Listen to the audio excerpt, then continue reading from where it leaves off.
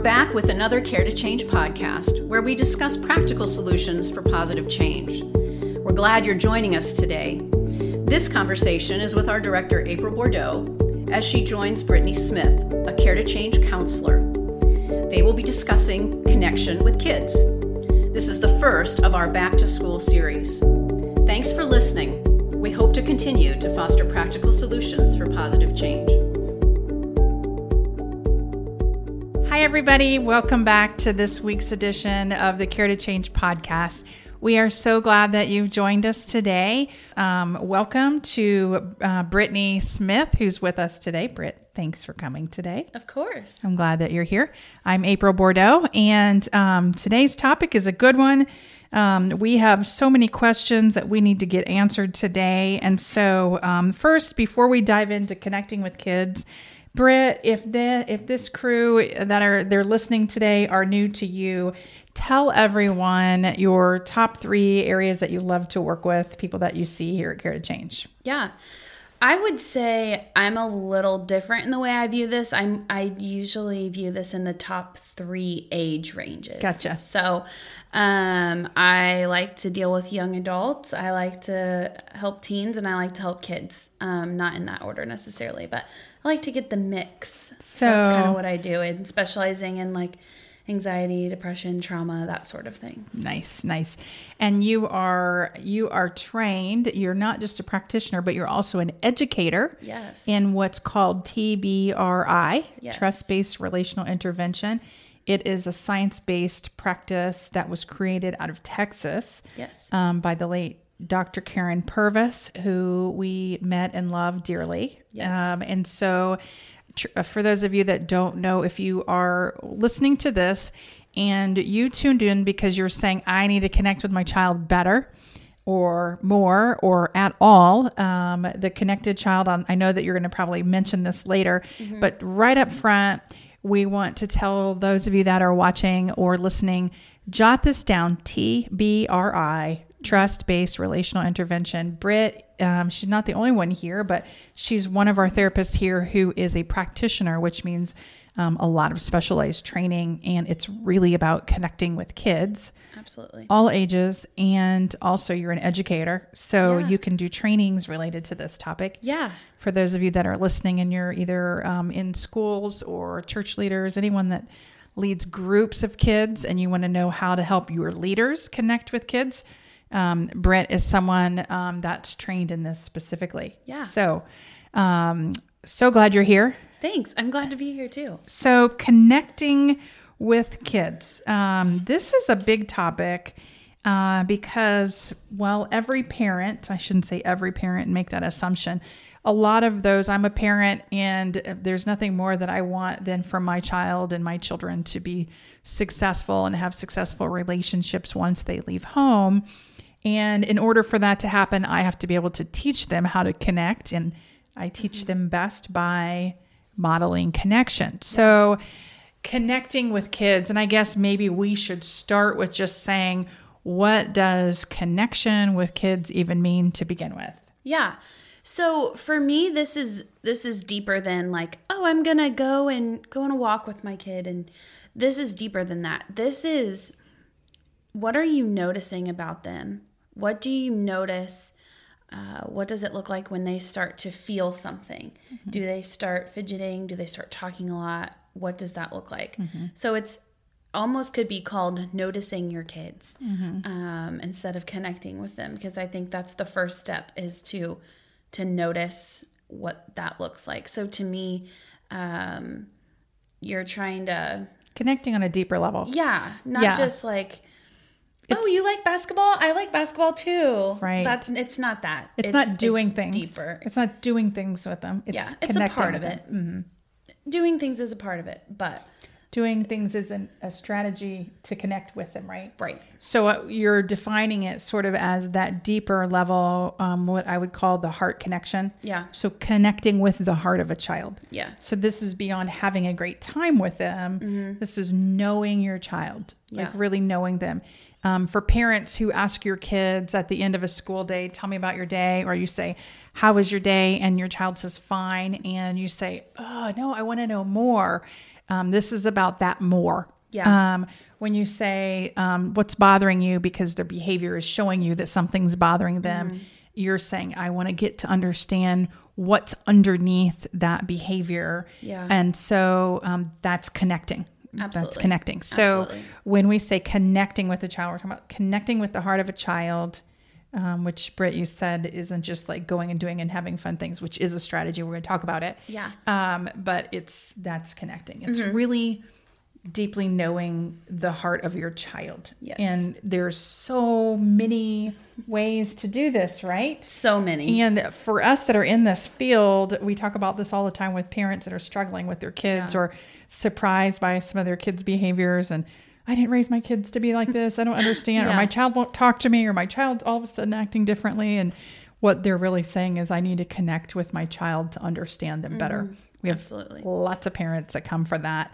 And so, Britt, when we talk about connecting with your child, give some really practical ways that a parent can connect with their child, with the heart of their child.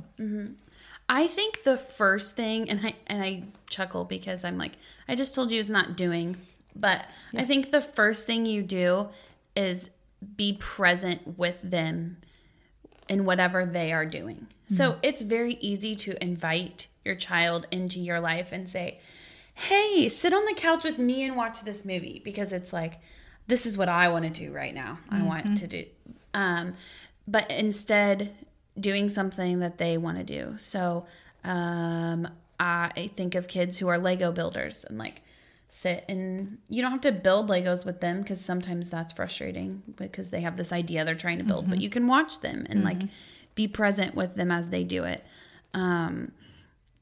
Really, it's so my number one practical tip is just to be present with your child. I know we know the answer to this, and I know this is going to kind of get to where it hurts. You probably know where I'm going with this, but what stops us from being present? Electronics. Put your phone down and talk to your kid. She did go there. Yeah, I did. Put your phone down, talk to your kid. An activity that we've done is you pretend you have a person on their phone not listening, and the other person's trying to talk to them, to know what it feels like. And probably because everyone has phones, it seems like now, when you're trying to talk to someone and they're scrolling through their phone or they're answering their text or whatever, you don't really feel like they're truly engaging or they're really listening. And so as a child, to have that phone in the middle of that, it's almost impossible to connect unless you're using the phone. Yeah. And in what way could you use the phone to connect with your child? There's a lot of different ways. I can't even believe I'm about to say this, but one of my, because everyone's going to go, what did you just say? Instagram or Snapchat filters, like taking pictures with your kids. It's really fun. Which I'm not trying to sit here and promote Snapchat because that's a whole other podcast. Right. But like, that's really, the filters are fun to, and kids like to look at themselves with a big, super long face or, you know, whatever it looks like. So I don't know. That's fun. But there's also like, Pokemon Go. You go and you go out in nature and places and you look for Pokemon on your phone and then you battle them. I personally have never played it, but someone in my life loves playing Pokemon Go. So we're going on Pokemon Go walks, and he's 4 running around. So you're connecting with him through Pokemon that's what Go. he likes to do. So it's fun. Mario Kart on geocaching. Yeah. So if you're not a Pokemon fan, geocaching is a way. Yeah. You can use your phone to connect. It's basically using your phone to actually do something that's fun with them, that engages them. So what you're talking about is being engaged, being present.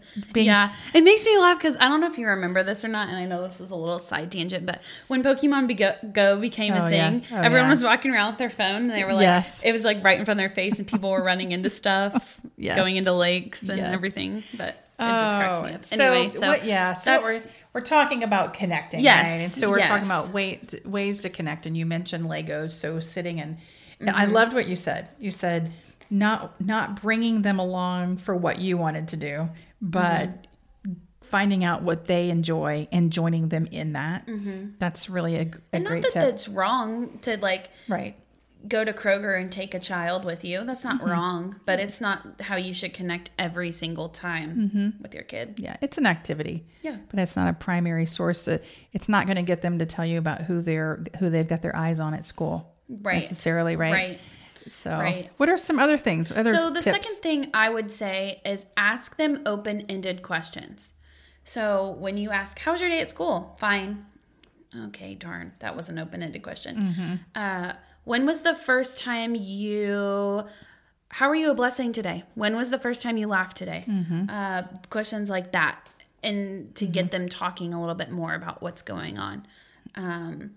What was your favorite part of the day? And asking those a little bit more specific questions. Some people do highs and talk about lows. that. Tell me your high today. Tell me your low today. It's usually a dinner table conversation. If the dinner table is not something that happens at your house, a car ride to a sporting event is a good idea.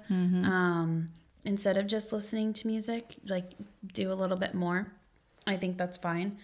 But just going a little bit of the extra mile to show your kid, hey, I'm listening and I'm listening.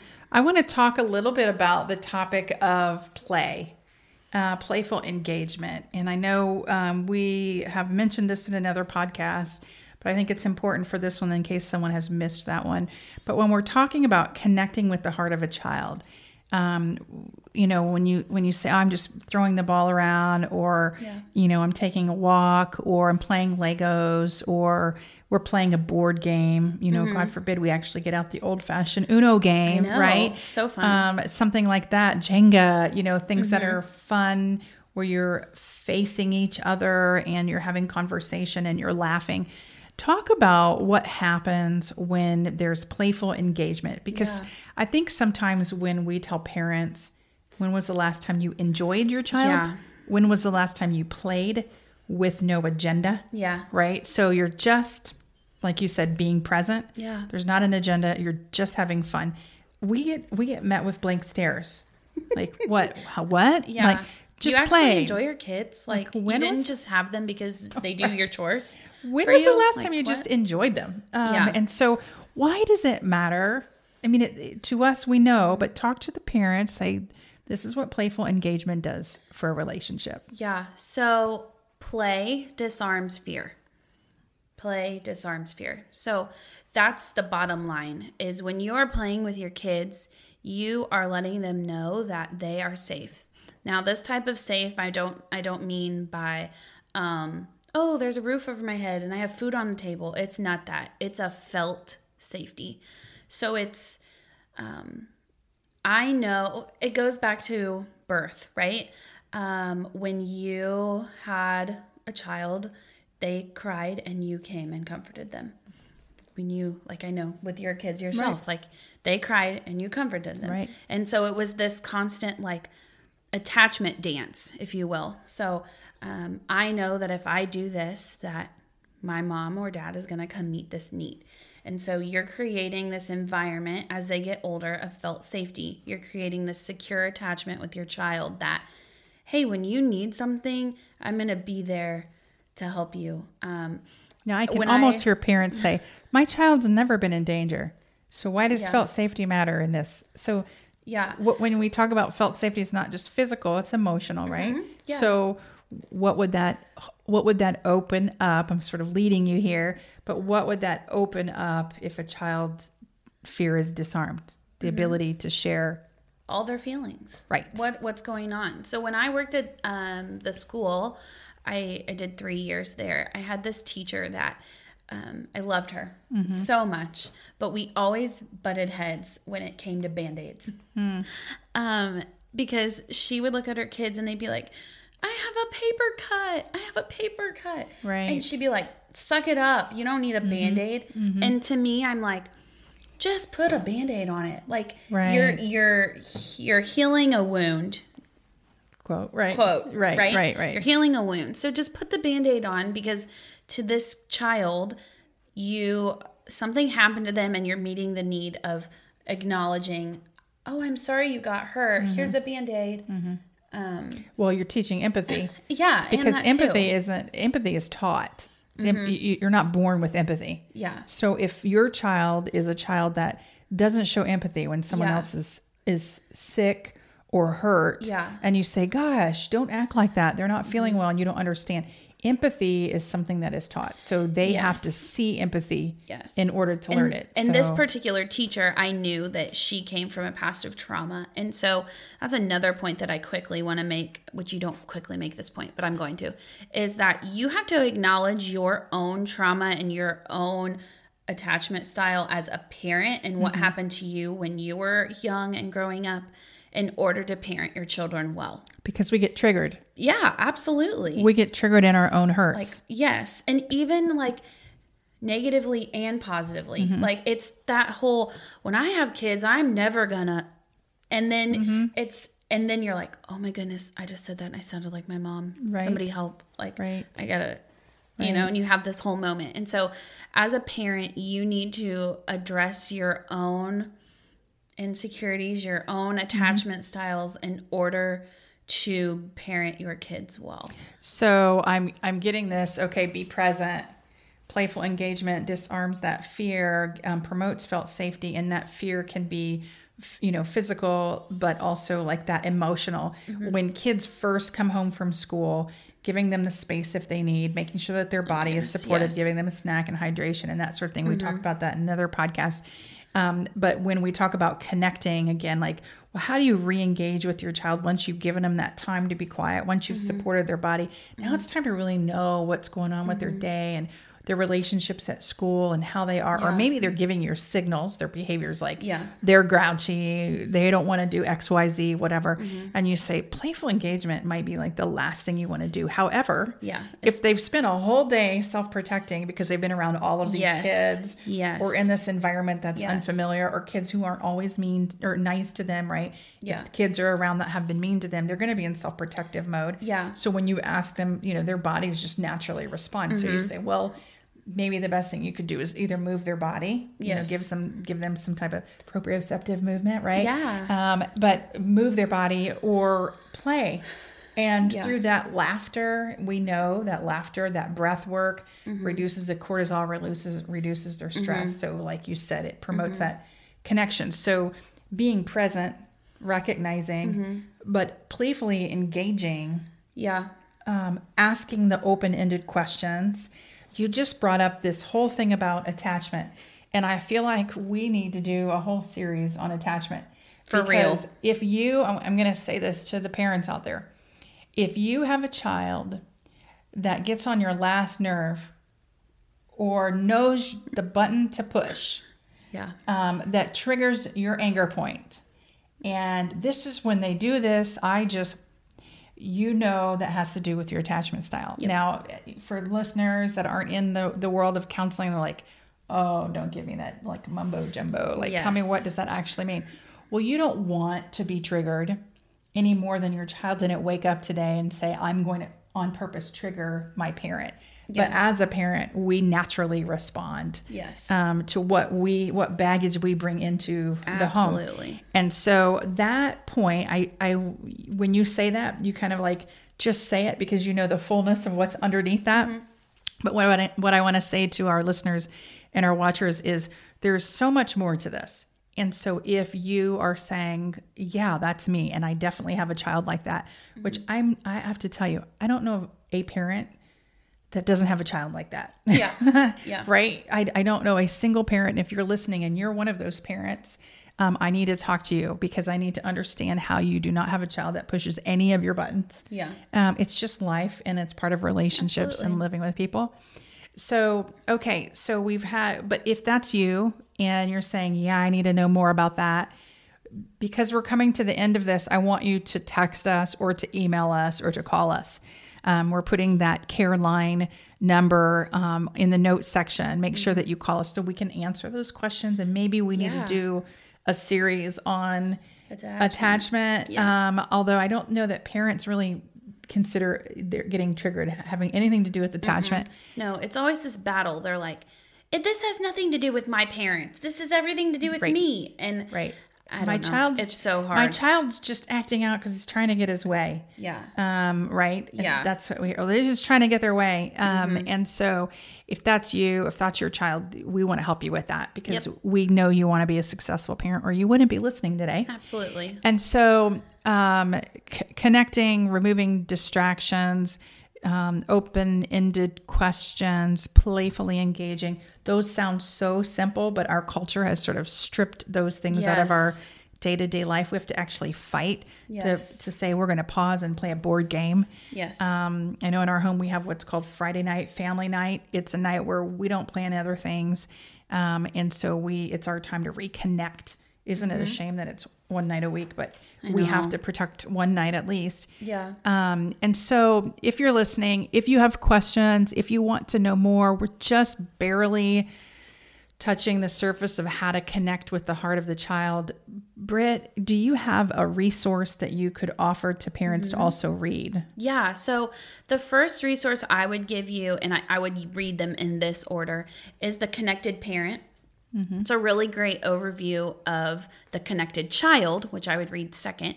Let me tell you that these two books get publicized a lot in adoption.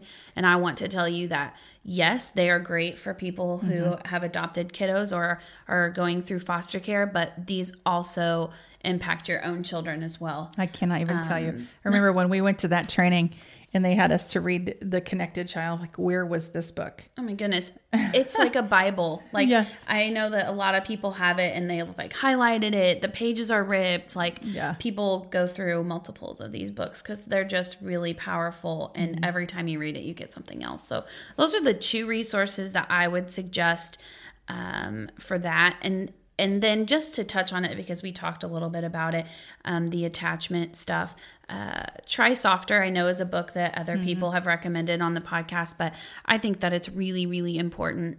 This was written by a therapist, and I picked it up and was like, I'm going to read this for my clients, and ended up reading it for myself. And then I was like, shoot, I got to read this again for my clients.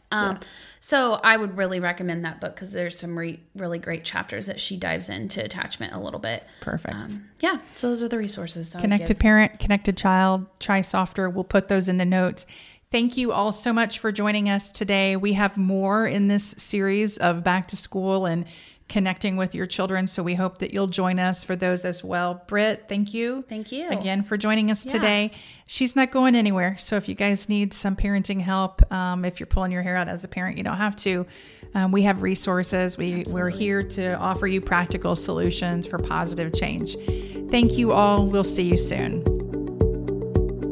You've been listening to the Care to Change podcast, where we discuss practical solutions for positive change. Don't forget to view the show notes for resources mentioned in the conversation. Please reach out to us through the care line at 317-979-7133 or at help@caretochange.org. You can always find us on Facebook, Twitter, Pinterest, LinkedIn, and YouTube as well. Thanks for listening, and we hope to continue to foster practical solutions for positive change.